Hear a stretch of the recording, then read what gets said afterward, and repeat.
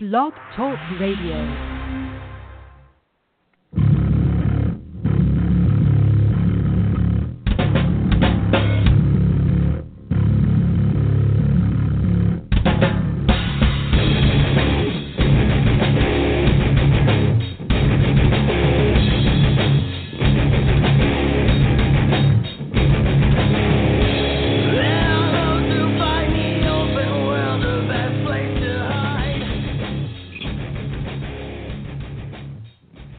Welcome back to Geekish Cast. Happy 2017, everybody.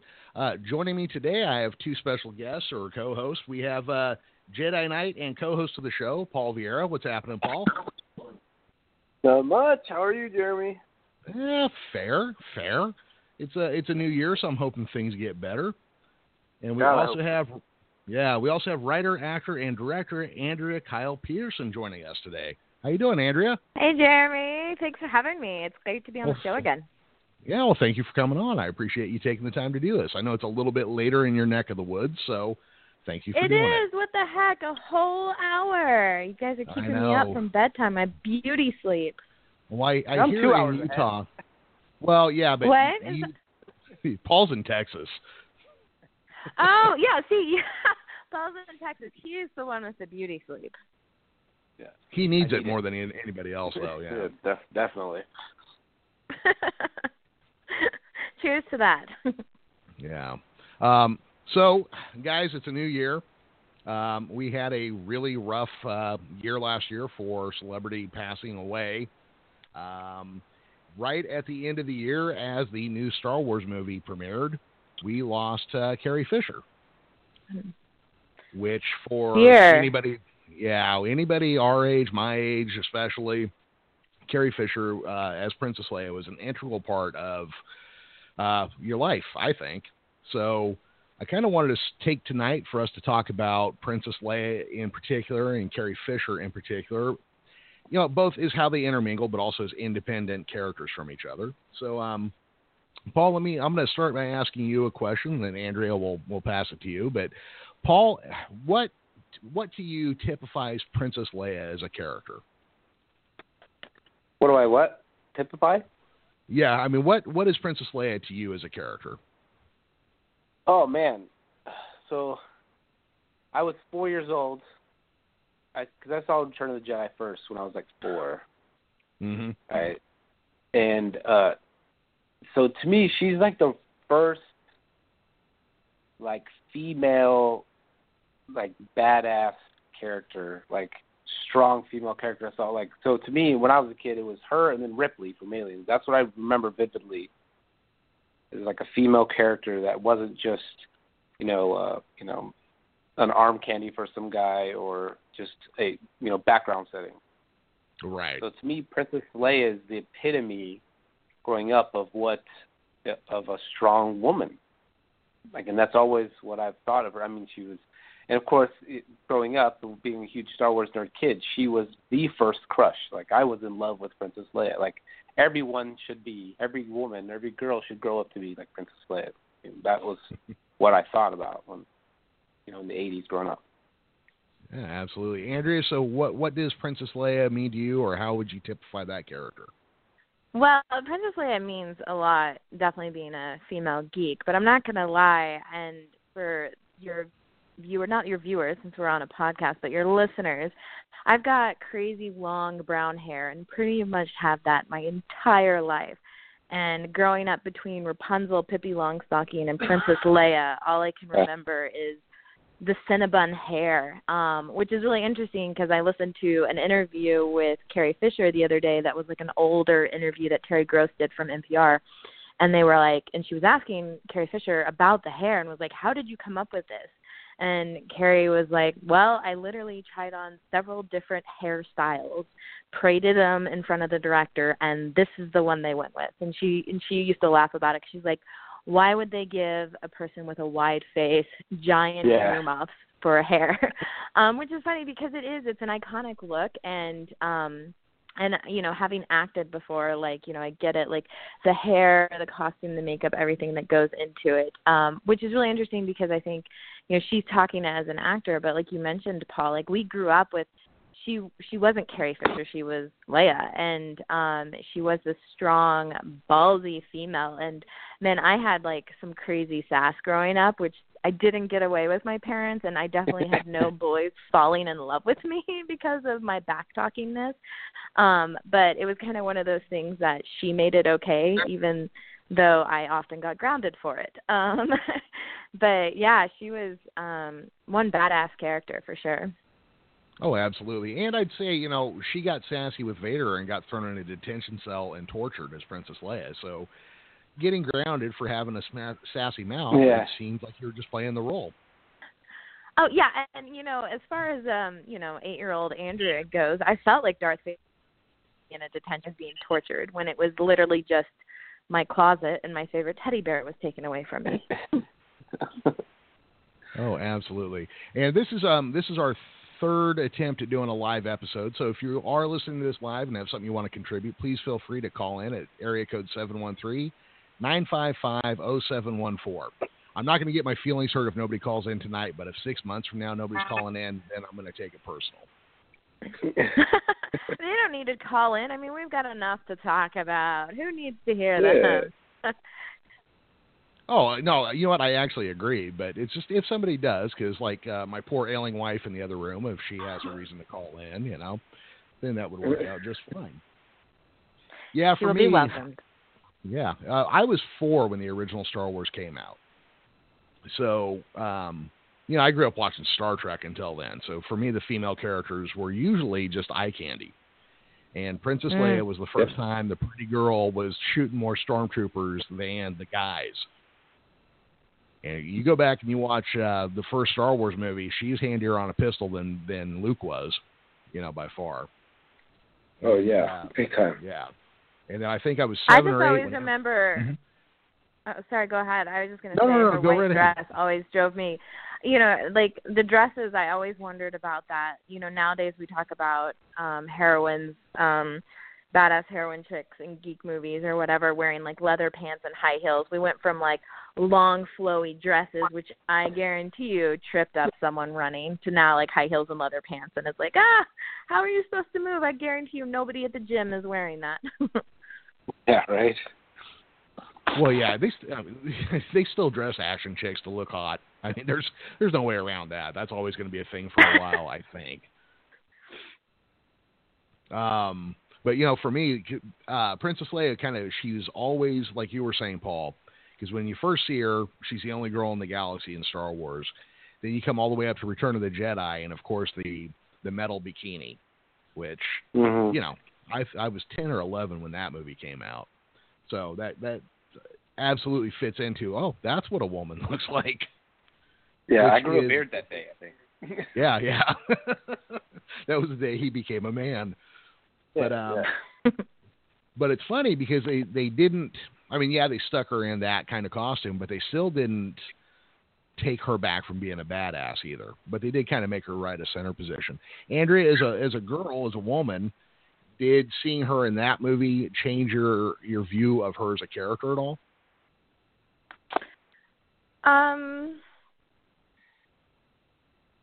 You know, no, I don't know. I'm like one of those weird, like, feminist women, female, like, I don't know, like, I get it. Like, I get, like, you know, a woman, you know, dressing up, being a sex object in, you know, some of these sci-fi movies versus being a badass. Like, the thing is, like, the underlying character of Leia has always been there, regardless of what she was wearing or what the storyline was. And I don't know if this makes me a lazy woman or not. And I say that, and I hope the listeners don't hate me for this.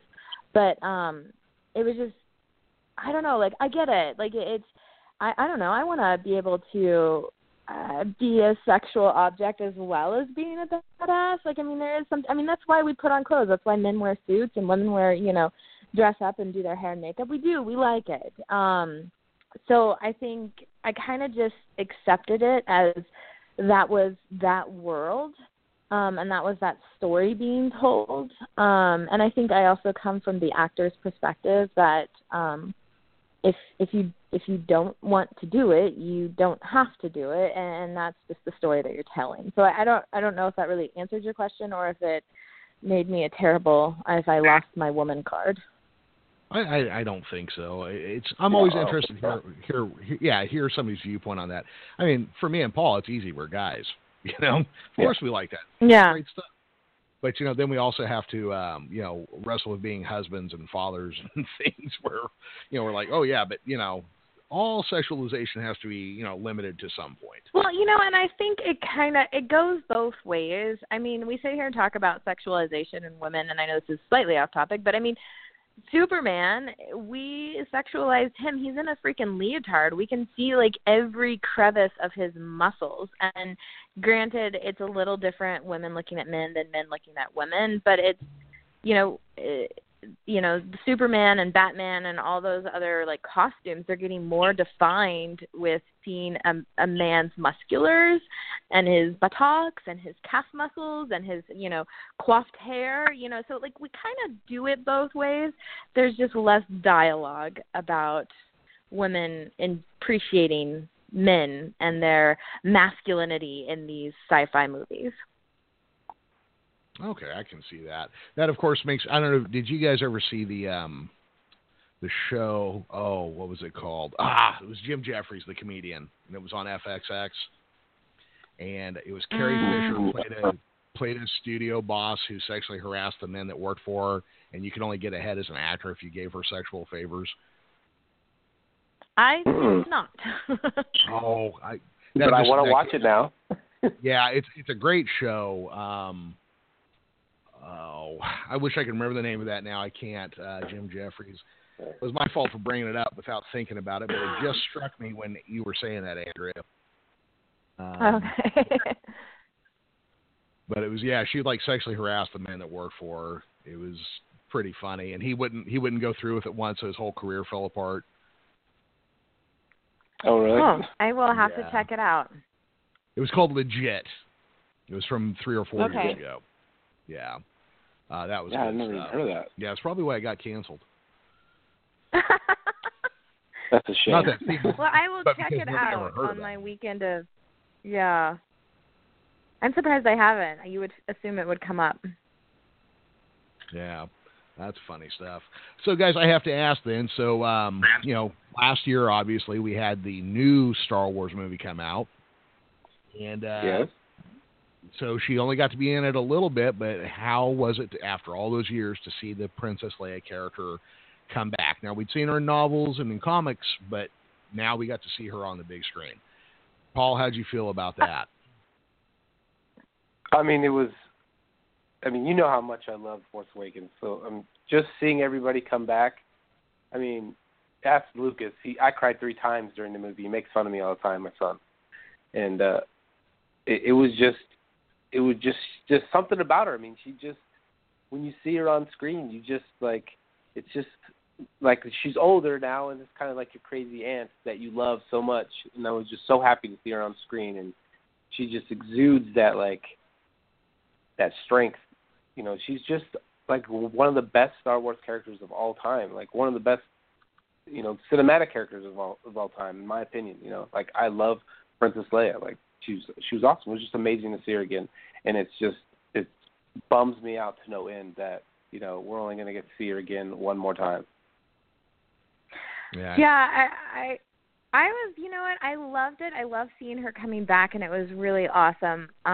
My problem was it felt like a guest appearance, and just like a passing glance. We got to see a little bit of. She was kind of in the story, like her and Han reconnected, but I guess maybe I felt bummed to be. I know like Luke Skywalker wasn't in till the very end, so he had even less of a part. I get that, but I just felt like we saw a lot of Han Solo and all the other characters, and I don't know. I feel like they could have given her more. Like I feel like there could have been a little bit more meat for her being such a crucial thread in the story, for being Kylo's mom, and I, what I mean, like, so I actually felt like she had stronger parts in the older movies than she did in this newer one, and I almost felt like they kind of just passed over her and we all focused on Rey, which was what it is about, and that was awesome.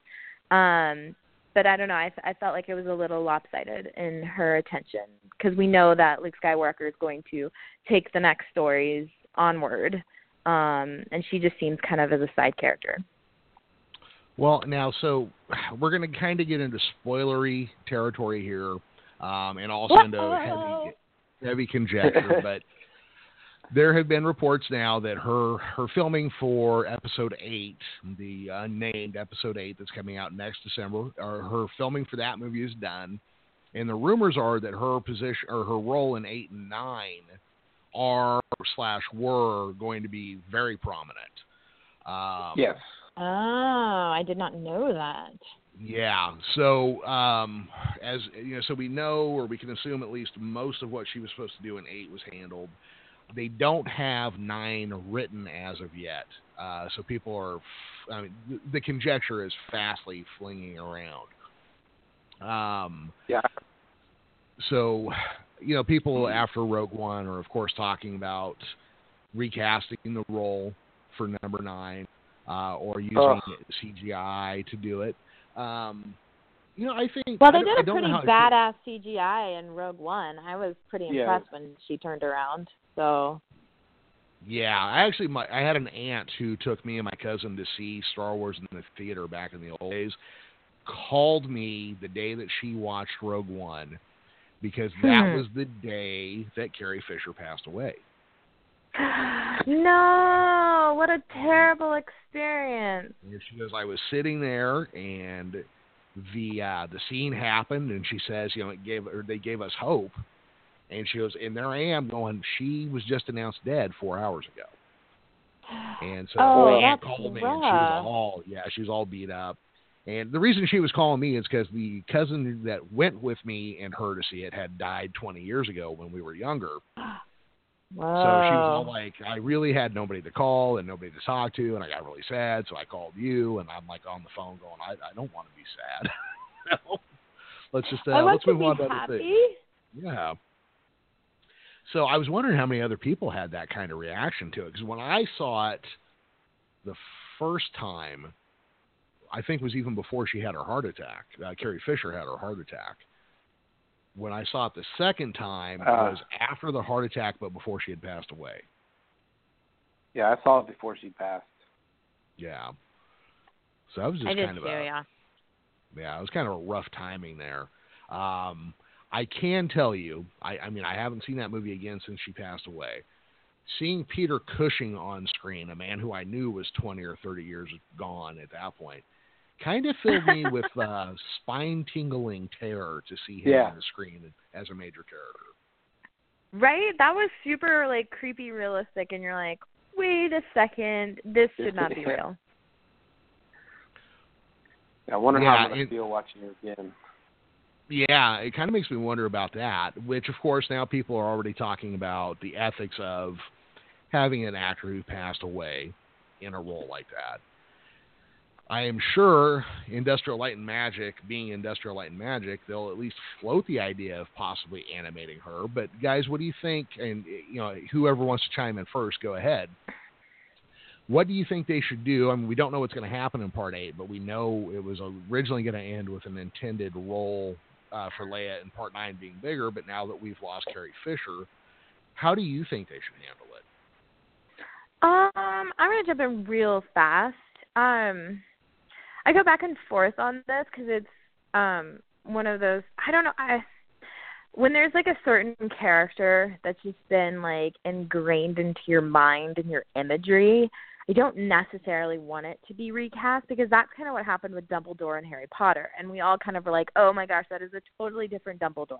And then it messes with you and you can't just dangle. Granted, the original Dumbledore died pretty early in all of the 6 movies. But with this, it's kind of if it was animated, the character would still get to exist, and we've seen multiple characters created like Jar Jar Binks, out of CGI, and so if it's possible to make it look as realistic as possible, which they seem to be doing an amazing job at, I'm okay with it, and I don't see it as like an ethical problem because it's not about the actor. It's about the story. It's about the film. It's about the art. And so I'm actually totally fine with it and maybe might even prefer it. I'd rather, I think, see the same character in since this is such a giant group of films and storylines, and either change the story so Princess Leia isn't involved, but I don't know if I'm not a fan of the recasting to recreate a character that's already been so ingrained in my mind. Okay, how about you, Paul? Yeah, I definitely have to agree. No, I'd have to agree. I don't think recasting would fly over very well with anybody. And as far as recreating somebody CGI, I think as long as her family, as long as Billy's cool with it, and her brother's cool with it, her sisters are okay with it, then I'm okay with it. If the people closest to her are okay and consider it a tribute, for them to do a CGI like they did, Peter Cushing, then I'm okay with it. I just don't know how I'm going to feel seeing that, but hopefully a year that'll, this kind of like shock will go away. Well, it's one of those things with like Peter Cushing when he came on, I didn't see him. I saw the general, so it's kind of like it's one of those things that we're not necessarily seeing Carrie Fisher, we're seeing Princess Leia. Yeah. Does that make sense? No, it totally makes sense. It's just I don't know how I'm going to feel. Like right now, I would say, don't do it. Like don't do it. Like you should never ever do that. But a year from now, when the movie comes, or 2 years from now, when that movie Episode 9 comes out, I might be totally okay with it because I don't want the character of Princess Leia to just fade away. She's so important to the story. And I guess they're supposed to. I read they're having a meeting next week on what they are going to do, to decide on how they're going to go forward with Princess Leia in the new movie. Like having a big meeting about it. Well, I can't even remember the dollar amount, but Lucasfilm and Disney had her life insurance out to like $50 or $100 million just in case. Because they're gambling pretty heavily on 3 older actors being around for 6 to 8 years to get these movies done. Which that's true. I mean, lots of people live to a very old age now, but a lot of us still die really young too. So it is a gamble. Yeah. One of my favorite shows, and Paul, about this show, Corner Gas, just lost one of the main actresses from the show. But they're actually coming back as an animated show this 2017 or 2018, and went and had Janet Wright's family say okay to using her likeness for the animated series. So I'm kind of curious about how this kind of works out in 2 different ways because of Carrie Fisher and Janet Wright. I almost wonder in the case of Princess Leia, and granted, we have no idea how Part 8 ends. Maybe there's not a way to do this. But maybe, I don't know, do you just let her ride off into the sunset and live out her life on some unseen planet somewhere and come in maybe as a hologram at some point or a couple points to finish out the movie? That way you have a computer-generated image, but you don't have to worry about it being a live person on the screen. Yeah, that a hologram, that would work. That would be easier than making a full-blown CG character to look like a human. Yeah, I don't know how they're going to do it. But I just hope they do it tastefully, and hopefully it doesn't really mess with the story, and doesn't mess with Princess Leia, her legacy towards the story, and I'll be okay with it. Yeah, and look, here's the thing. We've seen what Disney has done with Star Wars. They care about the property. They're not going to just shit on it for the sake of shitting on it. Yeah, I agree. Yeah, I mean, they're going to do what is right by the series. Not only that, between Marvel and Lucasfilm, those 2 properties have made them so much money already. They're not going to risk any unnecessary risk for those properties. I think we can just assume that. Oh, yeah, I would imagine so. Yeah. I mean, you look at the numbers that the Force Awakens and Rogue One pulled in. They're not gonna do something stupid because of laziness or any other reason. No. Oh no. I hope not. So far they're doing right by me, so I just hope they keep it up. Yeah. Well, here's the funny thing. So, I saw Force Awakens in the theater like 5 or 6 times, right? Mm-hmm. And then when it was released on Blu-ray, or not, I didn't get a Blu-ray. We got the digital download from Amazon. I had not finished it once until after I watched Rogue One. And then after watching Rogue One, I got home. I started up number 4, the original Star Wars A New Hope, and then watched straight through the end of number 7. And then I watched number 7 again that weekend. And it's as good a movie as I thought it was. Yeah. It's excellent. Yeah, well, excellent might be pushing it a little bit, Paul. To me, it's excellent. To me, it gives me the feels, man. That's what I want from a movie. I can see that. Yeah. So what do you think, Andrew? I mean, you were saying that you were thinking that the computer generated would work. What do you think about leaving her out of the movie, of the last one? I am kind of having, written a web series and a couple independent films and having writing as a background. I feel intention and purpose and motivation is so important, and I feel like that's when, especially in this world of sci-fi and fantasy, the original storylines in the comic books and all those kind of stuff were so there's so much of a web of story and history and characters that are created with purpose.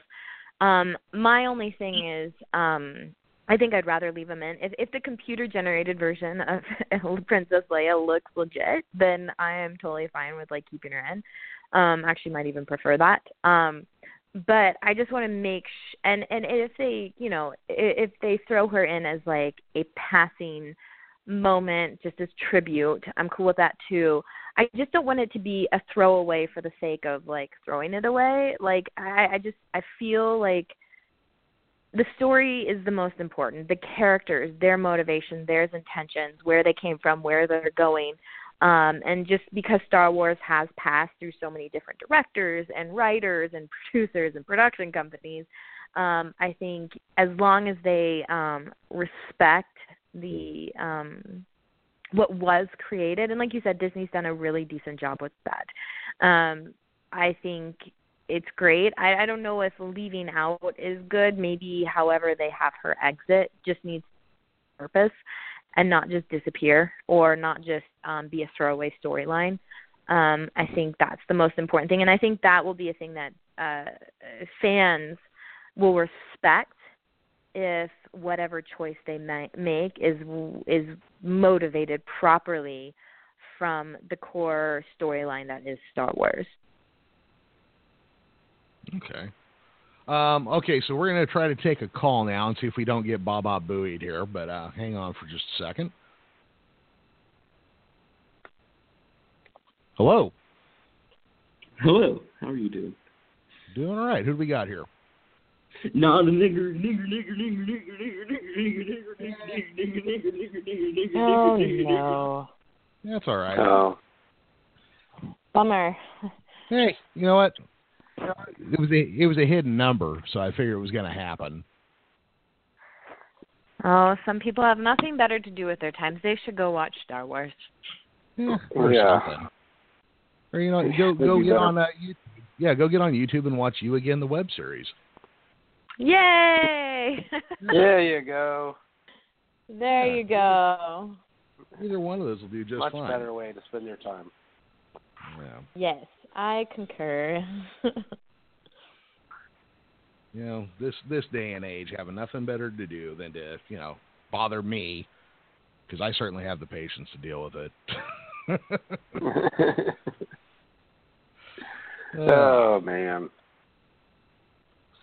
God, so, yeah, you got to have a boring life if you're calling me up to curse on a podcast that only a couple hundred people listen to. Jeez. Goodness. You, sir, you really need to reevaluate how you spend your time. I think you need to evaluate. Well, what about, Jeremy, jumping back to that question before our random person, what do you think? Are you for CGI or against, or how do you think, moving forward, what are your thoughts? Well, when it first happened, of course, with Rogue One having just been out, that's where everybody's first thoughts are, well, I guess you don't even need to be alive to be in a movie anymore, so you just keep rolling. My immediate aversion to dead people starring in movies kicked in. I was kind of thinking, well, maybe they just find a tasteful way to write her out. But eventually, almost a week or a week and a half down the road, my trust in Lucasfilm and Disney as companies and my belief in most of their artistic and creative freedom, I think I'll be okay with whatever they do as long as it's semi-reasonable. But my gut reaction is just to find a way to write her out. But, art doesn't thrive on taking no risks. Well, is it, going with the whole story, though, we're writing Carrie Fisher out then. We're not, if you think of it that way, versus writing Princess Leia out. You know what I mean? We have so many different mediums out there for telling a story, whether it's a comic book, whether it's an animated series, or whether it's live action film. I like the idea, like you said, Paul, as long as, her friends and family are cool with her namesake going. But again, that's the actor, that's what we're looking at, and that's behind the doors, and that's, them signing contracts so that Carrie Fisher's legacy receives the money for her image, and that's branding. But again, that's Carrie Fisher.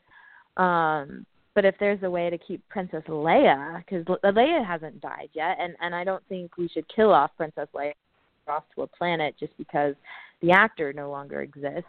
I think I would struggle with that, changing the storyline, because just think of how many. I guess this goes back to my idea of I'm not a huge fan of recasting, but at the same time, for decades we've had different storylines. We've had different Supermans, we've had different Batmans, we've had different James Bonds.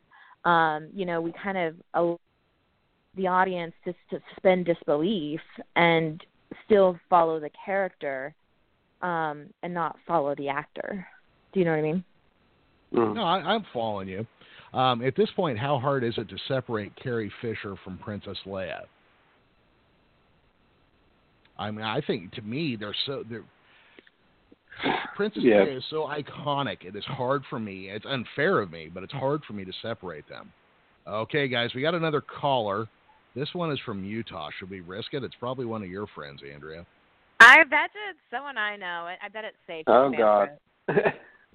They're not. Let's see what happens here, okay? Hopefully your friends don't call up and just curse at us again. Oh, please don't. If you're from Utah, be Utahn tonight. Be nice, please. I won't curse, but I don't know if I'm a safe choice either. Andrea, Dylan. Hello? I hear you, Doug? Andrea. It's Dylan? Yeah. Hey, Dylan. Welcome to the podcast. Thank you. What's up? Oh, not much. Just listening to your guys' conversation, and I just had a thought that in the past movies we've had Obi-Wan disappear for a long period of time, and then Luke Skywalker, he shows up at the end of Episode 7, and he disappeared for a long time.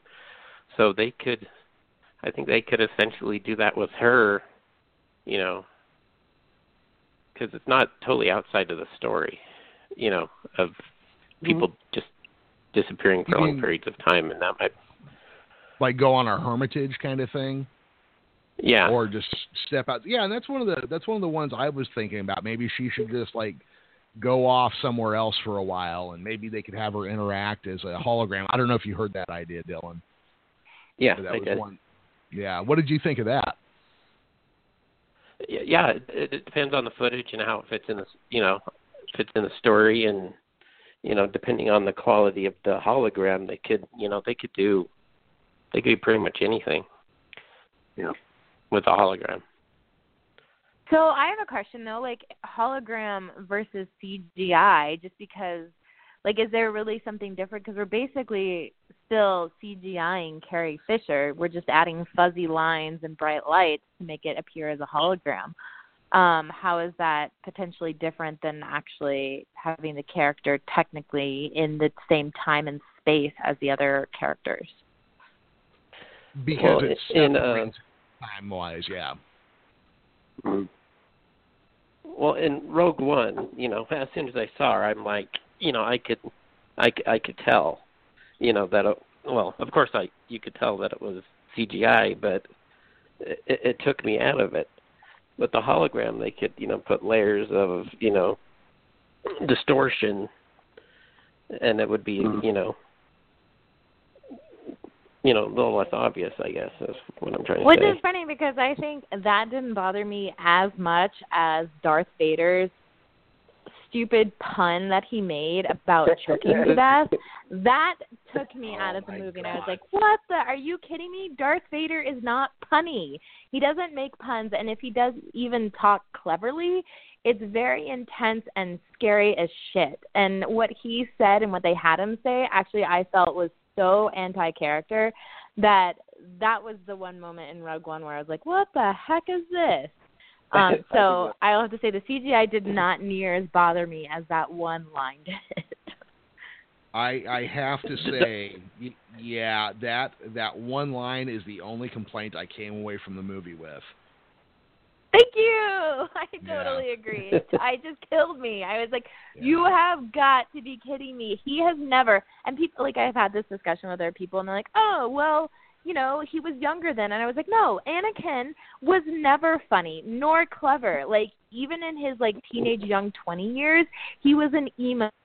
He was depressed and sad and emotional. Like, he was not clever and punny at all. It killed me. Yeah, but he could wax poetic about sand for 10 minutes at a time, though. Oh, well, Yeah, that was so bad. I remember I even said something about it.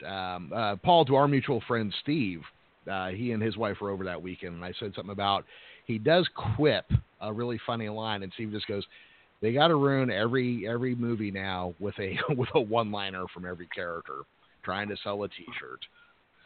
But that's the crazy thing because, like, that's, like, the line that I'd be like, okay, this is cheesy.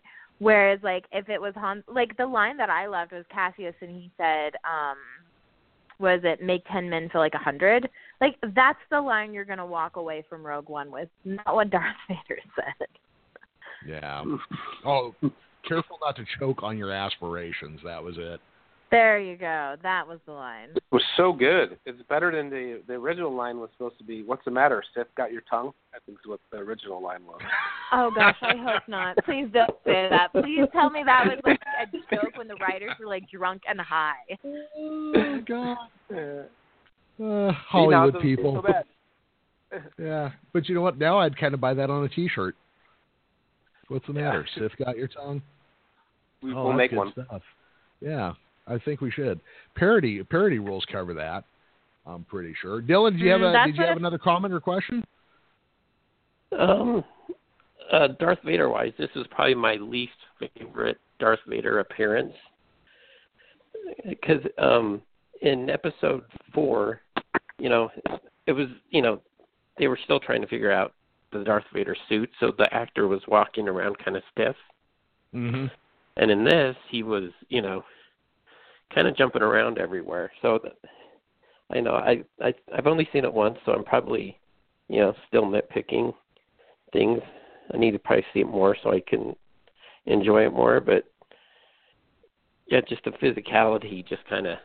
No, Dylan, coming from like an actor's point of view, that was something I noticed as well. Is like it's funny because you don't see any face, and you literally see just the body motioning and gesturing, and I have to 100% agree with you. I had this discussion with my husband and some fellow geek friends, and I was like, he just physically didn't feel like Darth Vader. Like until like the last moment of the film.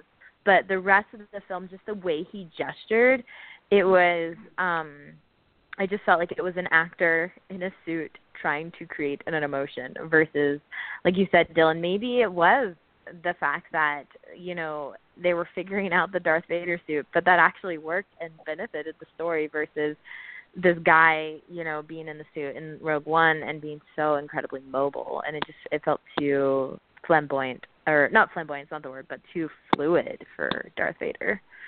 I am going to rebut this real quickly. I'm glad you okay, are, because I was about to... Well, and Paul, I'll give additional counsel a chance to readdress as well when I'm done, because Paul may actually try to slap somebody after that. I'm going to give him time to cool down now. I'm not bad. So this Darth Vader in this particular movie, in that final scene, and I'm just going to say now that I'm going to spoil it, where he slaughters a whole bunch of motherfuckers real quickly, is my favorite Darth Vader. This is the pants-runningly terrifying, a pants-runningly terrifying Darth Vader. Now, is he a much more fluid Darth Vader than we see as portrayed in The New Hope? Yes. But let me just, I'm going to go ahead and do this real quick, though. This is Darth Vader fresh out of the Bacta tank and going onto the Rebel flagship or the Rebel capital ship and killing those people. Everything we see in A New Hope after that is after he has been away from his healing chamber and after he's already put on some road miles. So he would be slowing down and more plotting and moving slower after some time. Keep in mind, we're talking about a burn victim with robot arms and legs. Yeah.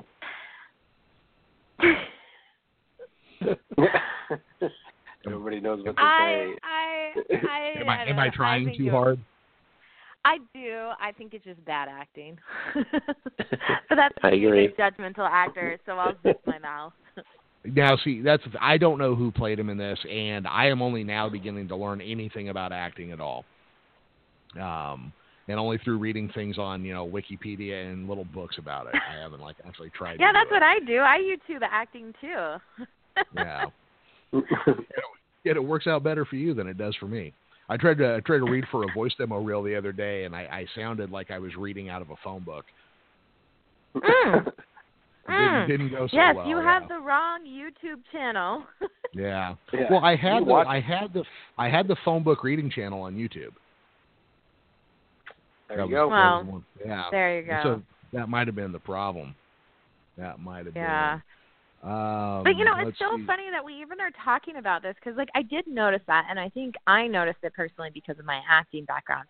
But it's interesting because jumping back to what we were talking about, Carrie Fisher, if Princess Leia was to be recast or CGI'd or whatever, it's interesting that a man dressed up in a suit where you see nothing but how he moves and gestures and how we notice that so right away, it does say something to how invested we are into these characters.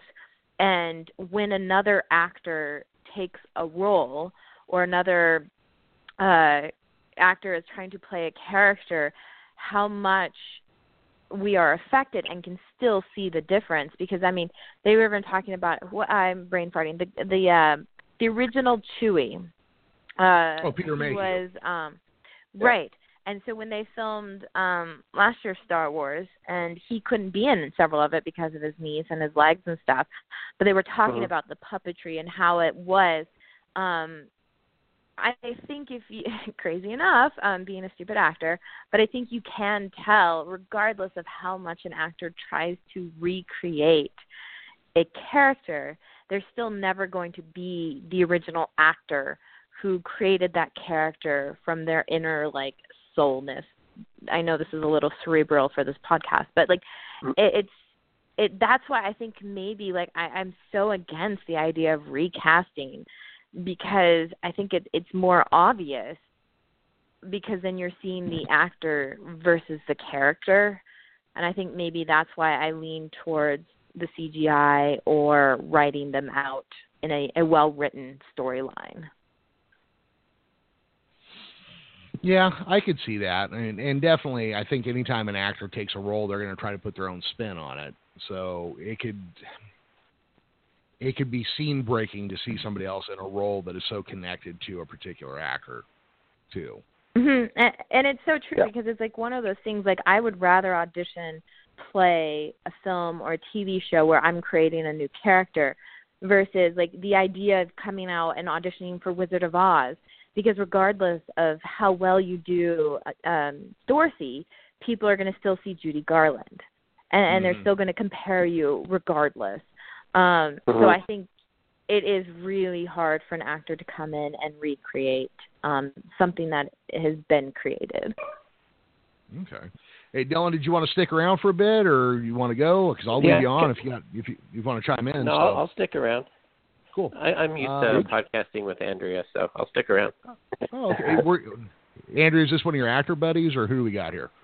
No, Dylan we do a podcast together in Utah called Your Creativity, and we interview creative types. So it could be anything from writers to chefs to coffee shop owners to celebrities or anything like that, just kind of really digging into their their creative world.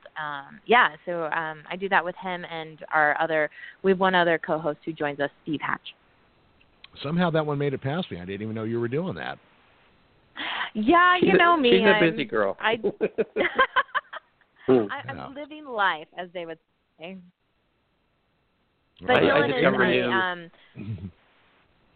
sorry, guys. Dylan he's one of our fellow geek friends.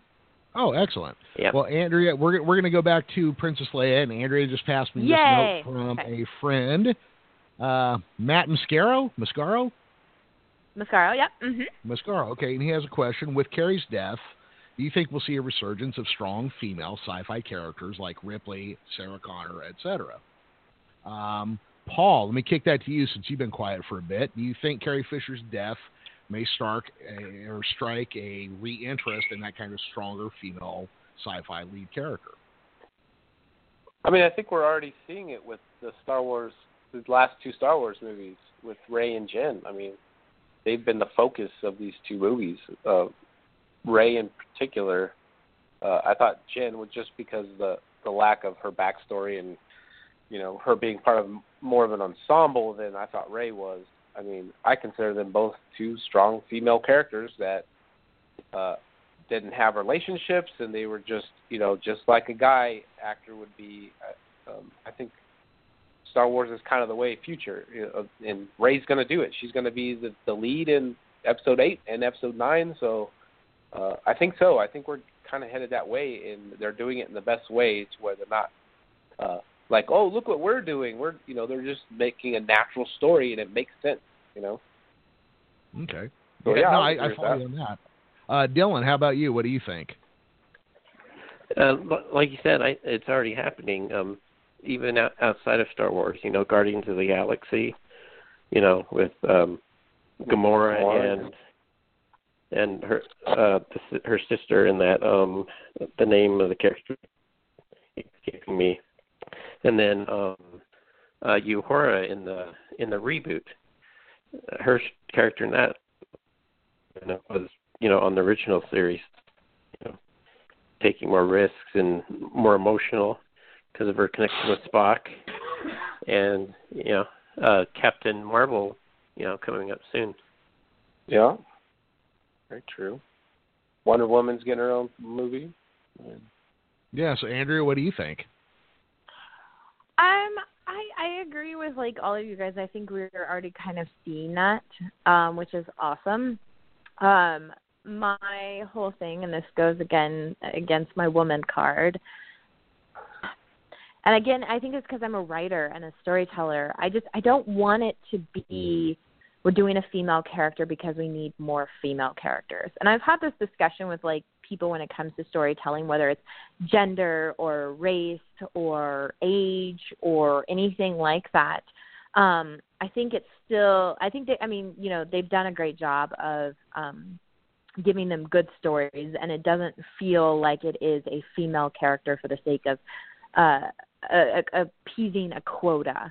But I just have this feeling like when we have this discussion, I just don't want female characters to come out because they're trying to meet in a quota, or they're trying to make a certain person happy or anything like that. It needs to have good depth and good storyline, which we're doing a pretty good job of, I think, out there in the film world. But it's the same thing as, like, we talk about this as, like, female directors or female writers or something like that. I personally, and I feel very strongly about this, I don't want to be hired because I'm female. I want to be hired because of whatever I'm doing is kick-ass. And I would rather go into, go into a blind interview where, because I talked about this with the web series, because there aren't many female directors out there or female producers, owning their own web series or whatever. And, they did a news story on us, and they were like, don't you want to be hired, so there's more female directors. And I was like, no, I want to be hired because I'm good at what I do. I want to be hired because they see my product as something better than some other person, not because it's better than a man. You know what I mean? So I kind of teeter on this line that, like, yes, let's add more female characters. Let's bring them up, let's kind of close that gender gap, or as you want to call it, or whatever. But at the same time, I just don't want us to be creating it for the sake of meeting a quota. I guess that's my thing.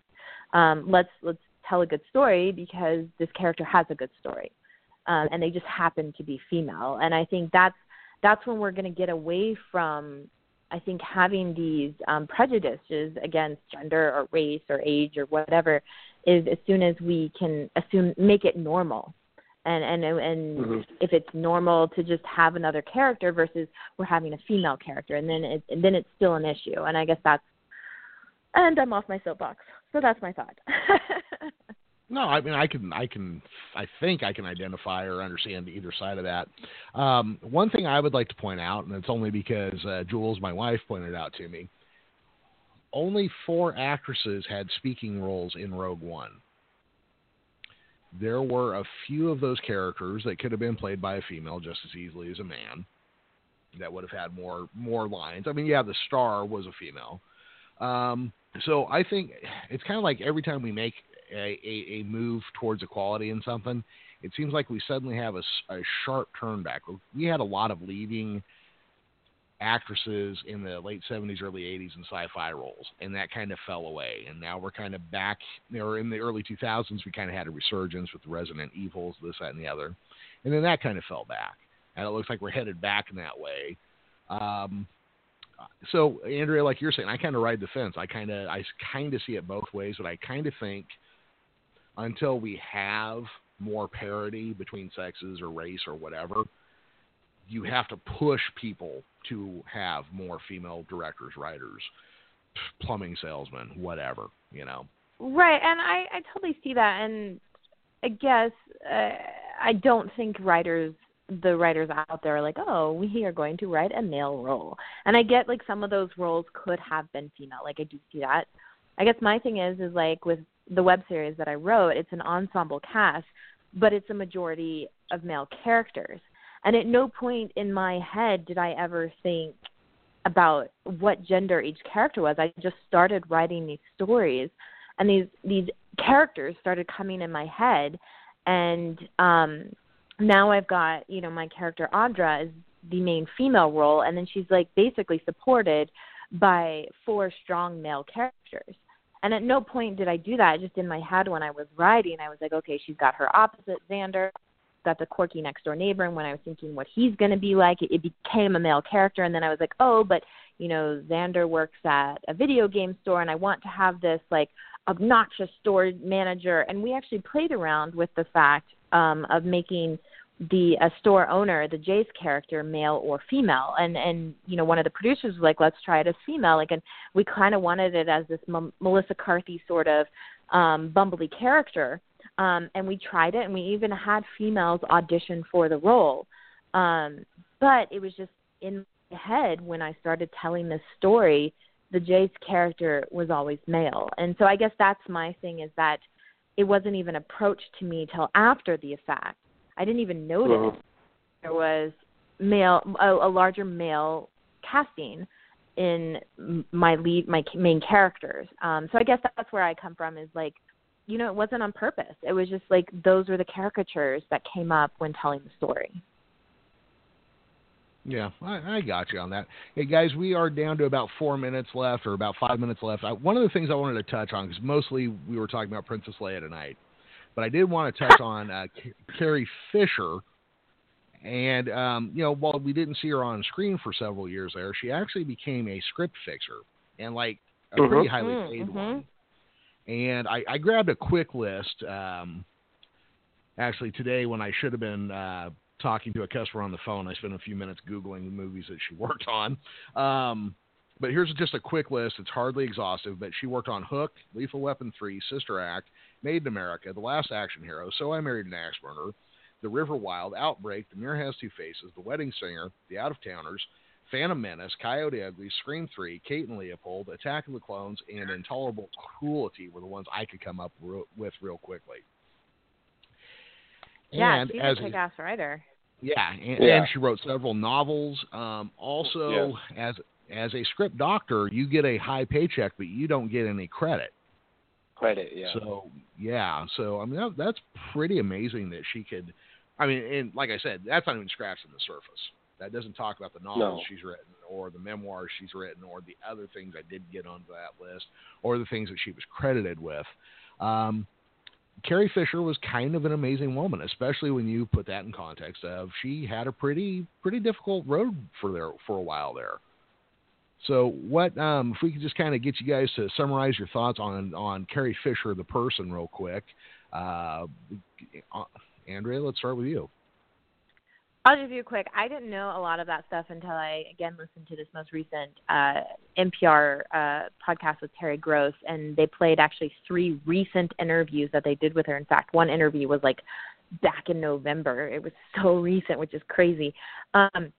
It's funny that like unless we hear about it, we don't notice or think that someone's doing such amazing things. And then like after the fact here, we find out, you know, all these things that she was involved in, and we just simply were kind of forgot about her because we didn't see her, hear about her. And I wish I had known about all that, because I think like even more than Star Wars, Carrie Fisher as a person, as an actor, not as Leia, but as a person, I would have been so much more impressed with, especially coming from my writing background. So I wish that type of information actually did come out. I wish it didn't have to be her face as Leia, but as Carrie Fisher, as a script doctor, as a writer, and, you know, as that kind of thing. I think that would have been so amazing to know sooner.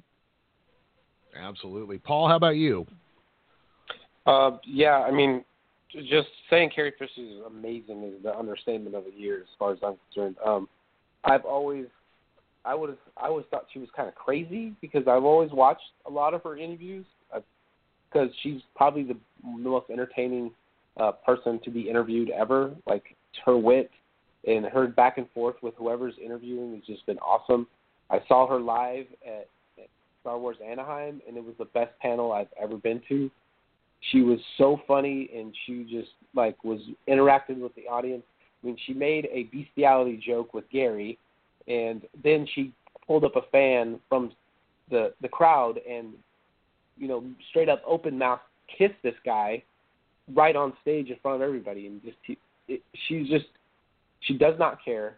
She does whatever she wants. She says whatever's, you know, on top of her head, and I just could not respect her more. I mean, just her as a writer. I think for her, as much as many movies as she was in, you know, and she was great in Harry Met Sally, you know, I loved her role in that, and she was a great actress. The writing is like, her as a writer, to me, is an extremely underappreciated thing that Carrie Fisher did. So, absolutely. Hey, Dylan, I'm gonna throw it to Dylan real quick. We got 30 seconds. Okay.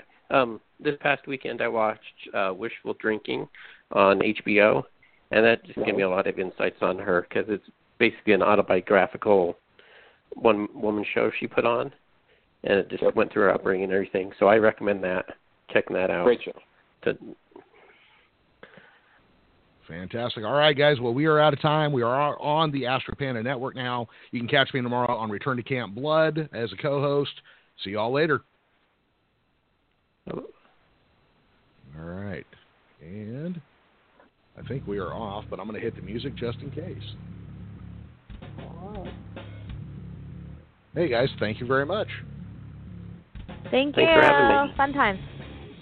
Yeah, it's a good time. Besides the guy calling up to curse on the show, but you can't fix everything. Andrew, that's a dirty mouth. Good times, good times. All right. Well, hey, I'm sure I will talk to everybody except Dylan because I don't know you, but Andrea and Paul, I'm sure I'll catch up with you guys later. Cool, no doubt. Sounds good. Thanks, Jeremy. Right. Have Nice a great to meet you night, guys. and drink one for Carrie tonight. Will do. We'll talk to y'all later. Take care, guys. Bye. All right, bye. Bye.